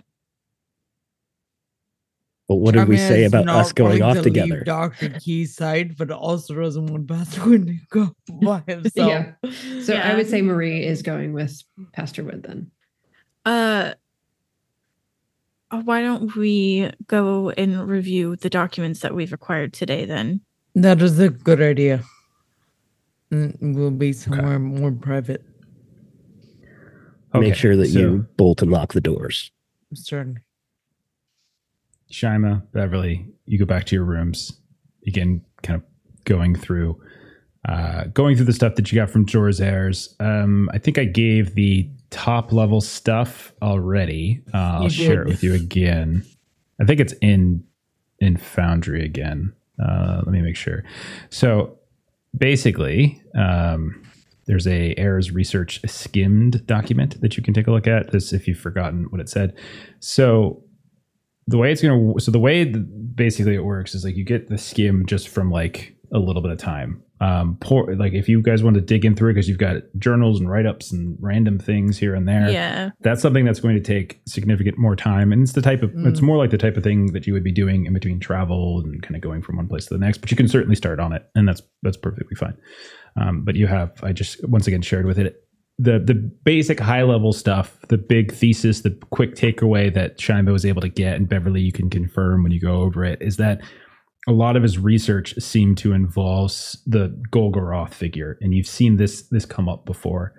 And then also the liar from beyond. And it does seem like there's some notes along the way in these journals and here and there where he's trying to sort out what the relationship of those two entities are. And so sometimes it seems like he thinks they're the same. Sometimes he thinks like they're different. One's a harbinger for the other, or that kind of thing. So that does seem to be the high level kind of talk there.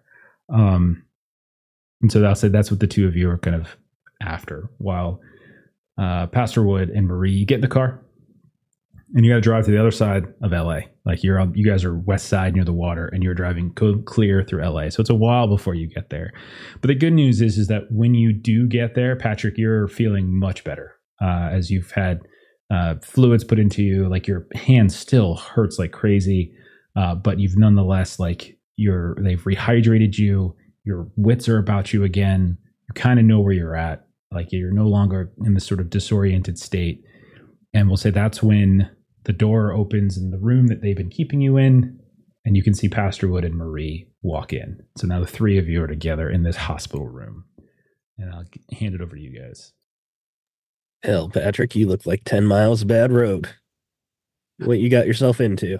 You come alone. I want to follow you. Not as far as I could see. Oh, you can't be here right now. I can't be here right now. Pisna, he thinks I'm out of town. You met Pisner then. Met him indeed. What kind of man is he? He's a lunatic. I don't know what he's after, but he doesn't want to see you.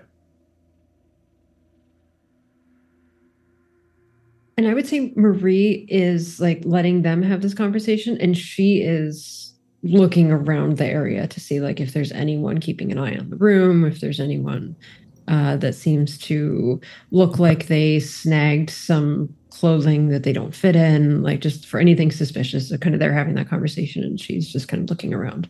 You can give a spotted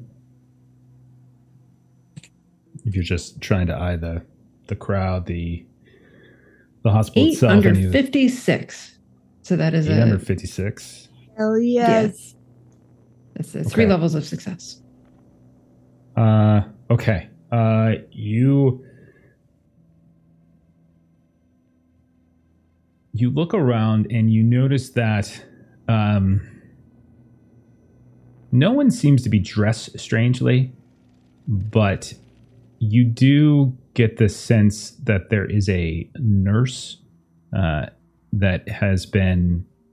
looks very distraught, like she's something's not quite right with her, and there's every now and then someone comes by and checks on her, and she looks over towards the Patrick's room. Like it just kind of gives you strange vibes every time you kind of look in that direction.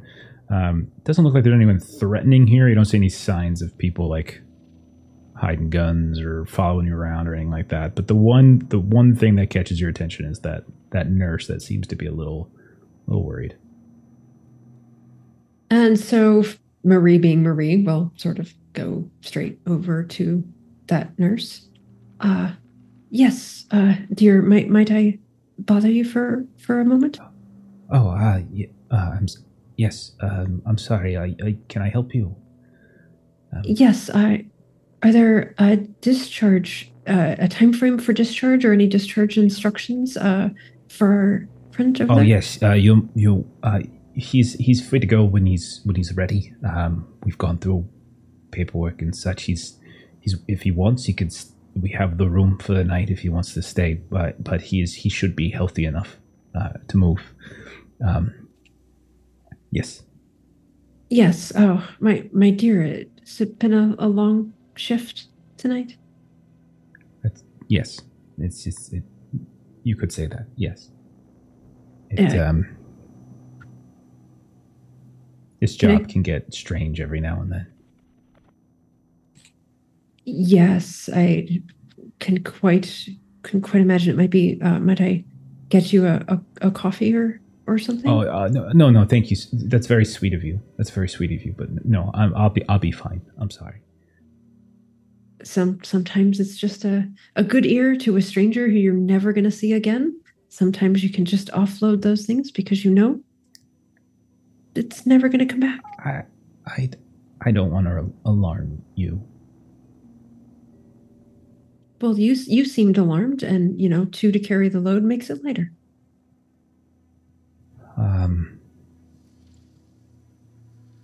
Roll a charm test.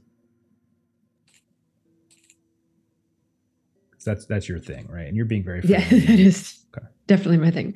23 under 72.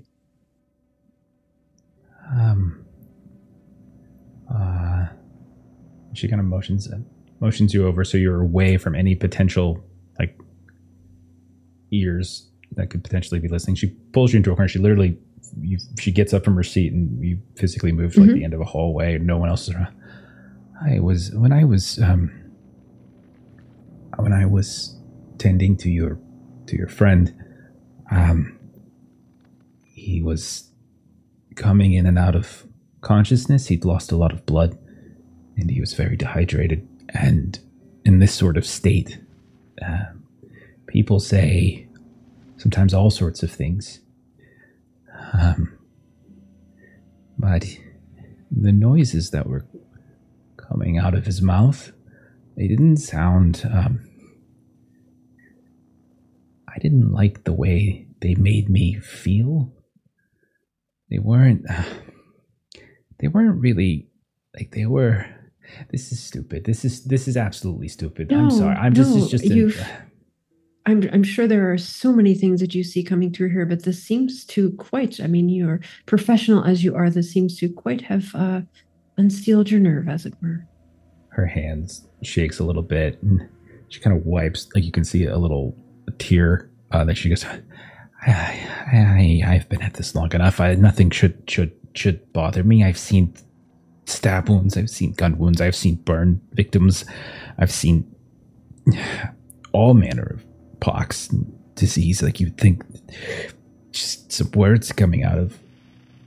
But What did he say, dear? I don't know. It was just the way he said it. It was. I spoke to him later and it didn't even sound like him.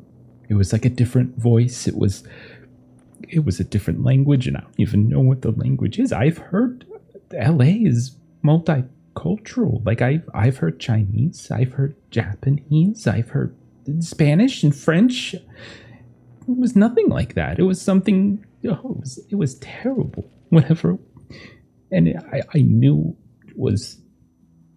I knew it meant harm. I don't know what it said, but it was.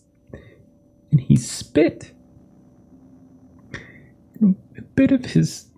And she looks at her hand, and she kind of holds it up. And there's a mark on the top of her hand. And his spit hit me, and it burned. Oh, my dear, let me take a look. And she sort of like puts her hand under. No, it's fine. It's fine. It's fine. I've already tended to it. But then when he woke up later, it was like he was a completely different person. And I was probably just imagining it, is what it is. I absolutely trust your faculties, the things that you heard. I absolutely believe that you heard them. Do you mind a bit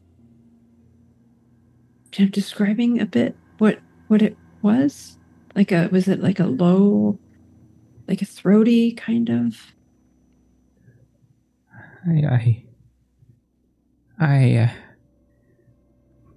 It didn't sound like something a mouth could make. You know? It almost sounded like some foul instrument trying to push air out in a way. I tried to repeat it, and she does. She tries.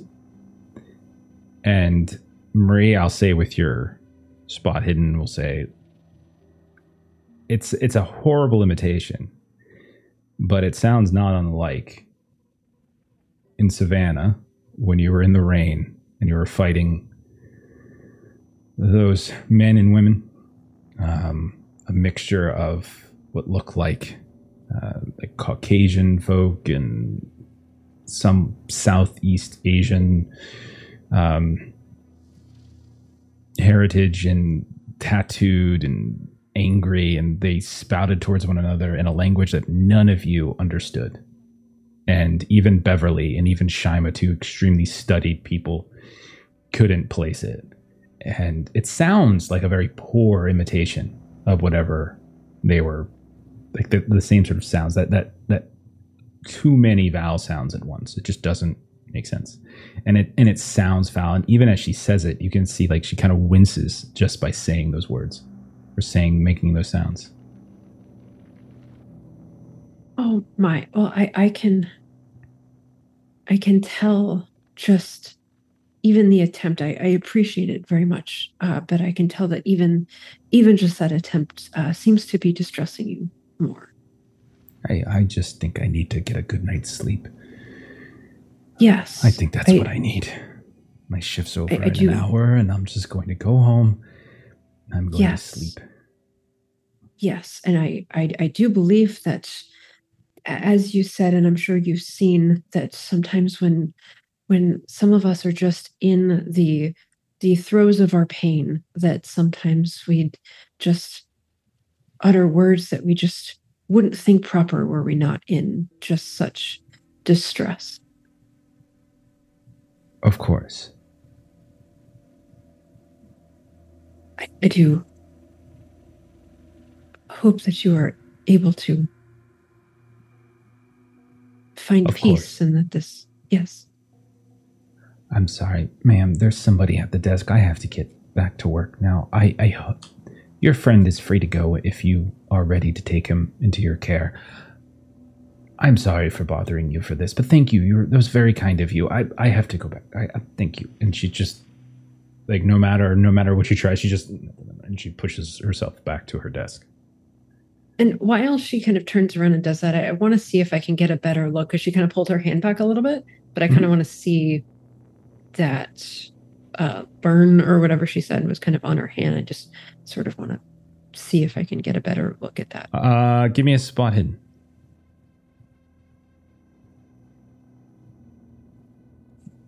All right, 39 under 56. It's kind of ovular, in shape. You can tell it almost. Well, I mean, now that you think that and you say that out loud, and you look at it, it almost vaguely, it could just be pure coincidence. It almost looks like the contours of a lip. Like someone blowing somebody else a kiss.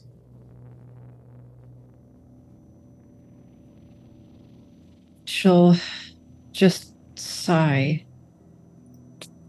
and she will go find someone to grab a coffee or something and just sort of bring it back to her. In the medical room with Pastor Wood and Patrick Price, are you guys going on about anything? Mr. W, you gotta take Mrs. W and get out of here. Never came in contact. You came here, you met a Jerry, the dead end. I can't be here. I don't believe that we should leave you here alone. He doesn't know I'm in town. I'll get a hotel east. Lay low.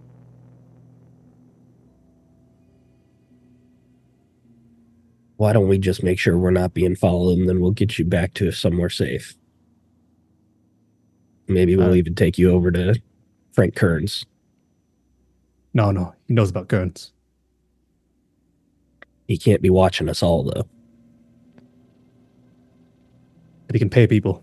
You know those construction workers? Anybody could be watching. That's true, but I know you may not be feeling your best right now. This may be a tough prospect, but what if our best avenue here is to speak with Mr. Pisner again? You and I together. Oh, he's not gonna like that. He sees me. He's gonna send people back home. Tell you right now, I don't give a damn if he likes it. You should. See what he did to me. Show my finger. I'm very sorry about that, Patrick. I wish I could have been there to help you.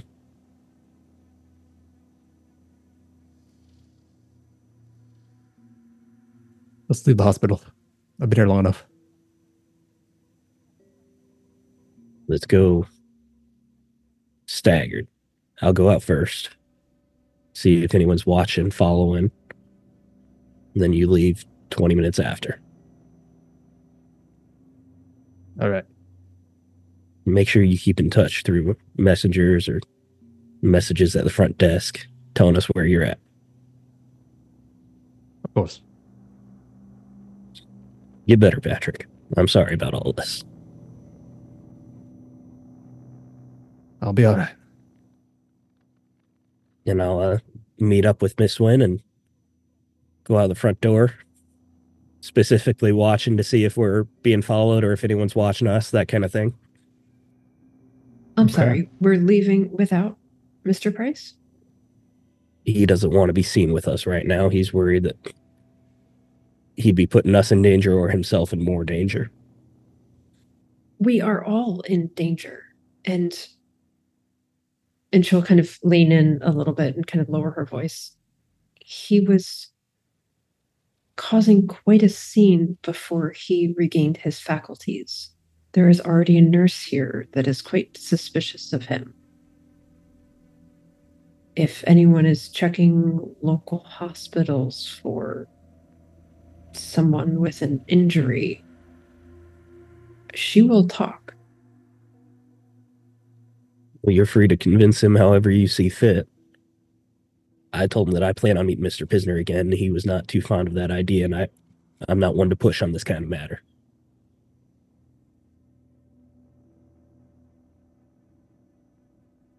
So Marie will kind of circle back. Mr. Price. Marie, I told you to go. Our strength is in our numbers. There is one of Mr. Pisner. Yeah, he's but one man, but I don't know the army behind him. I'm sorry? It's for your safety. Trust me. He's after you. More than me right now. He's after all of us. He thinks I'm out of town. I see. I can't be on the main stage right now, but I can work behind the scenes. Okay. I trust your wisdom. I do not like this course of action, but if he believes that you are out of town, then you showing back up at the hotel would likely be unwise. I'm glad you understand.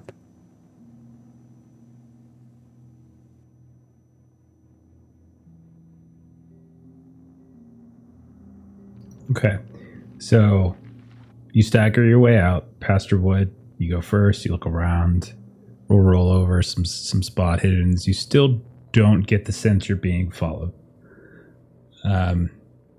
Marie, same thing as well. You can tell that the nurse breaks eye contact with you the minute it happened. She doesn't want to remember talking to you or anything like that. But otherwise, again, you don't think you're being followed. And Patrick will say you've been using the name Jerry the whole time. Like whenever they've asked, you said you're Jerry. Okay. Yeah. All right. And then eventually Patrick leaves. And the whole time, if Pastor Wood and Marie, if you linger out in the parking area and everything, you never see anyone follow. You see a cab come up and take Patrick off and away to a different hotel. And then the two of you presumably get in your car and drive back to your own. Yes, I believe so. Okay. We'll cut back then to your hotel where we see Shima and Beverly. They are pouring through papers and going over things. It's nighttime, so there's really not a whole lot that you're able to go out and do, but I did want to give you to a beat if there was anything that you were looking to do or if any scenes you were looking to have. Was there any other things that you wanted to do this evening? I'm good. Yeah, Okay. same. So they've been gone for a while. It was a long drive there. They spent some time there and then a long drive back. So they're going to be gone for quite some time. But you all, at a certain point, return, Pastor Wood, Marie, where you come obviously into the suite you have with Shima and with Beverly, and Pastor, you have your room. And then Patrick, you find yourself a new hotel, not too, somewhere. And night passes. Morning comes without any other strangeness. And in the morning, as you all are getting ready and you look at your outside your hotel rooms, you see things on the ground. You see not uncommon newspaper. But outside of your room, Pastor, you see a newspaper on the ground. And it is not the front page. It has been opened and redone and then folded, and it's been left on what looks like this crime subsection of the morning LA Times. And there's a headline that says, "Local investigator Maurice Pisner killed in office." And it has this little story about the investigation. And then you see a little note in the side written in a very similar hand to the notes that you saw on the desk of Jack Pisner. And it says, "I'm coming for you." Beverly, Shima, Marie, you open your room. You see a newspaper as well, but yours is exactly where it's supposed to be, top of the fold, etc. And you notice that next to it, there is a beautiful little envelope that says Bev. And you can see there is a little small bouquet of flowers. And Bev, when you open it up, you see there's a note to you. It is written from Ed Exley. And he invites everyone in the group to join him. And he gives you an address near the water. Because tonight, the Midnight Duchess is having a soiree. And we'll go ahead and we'll end on that. And we'll pick up there next week. Okay. Oh, shit. We got some planning to do.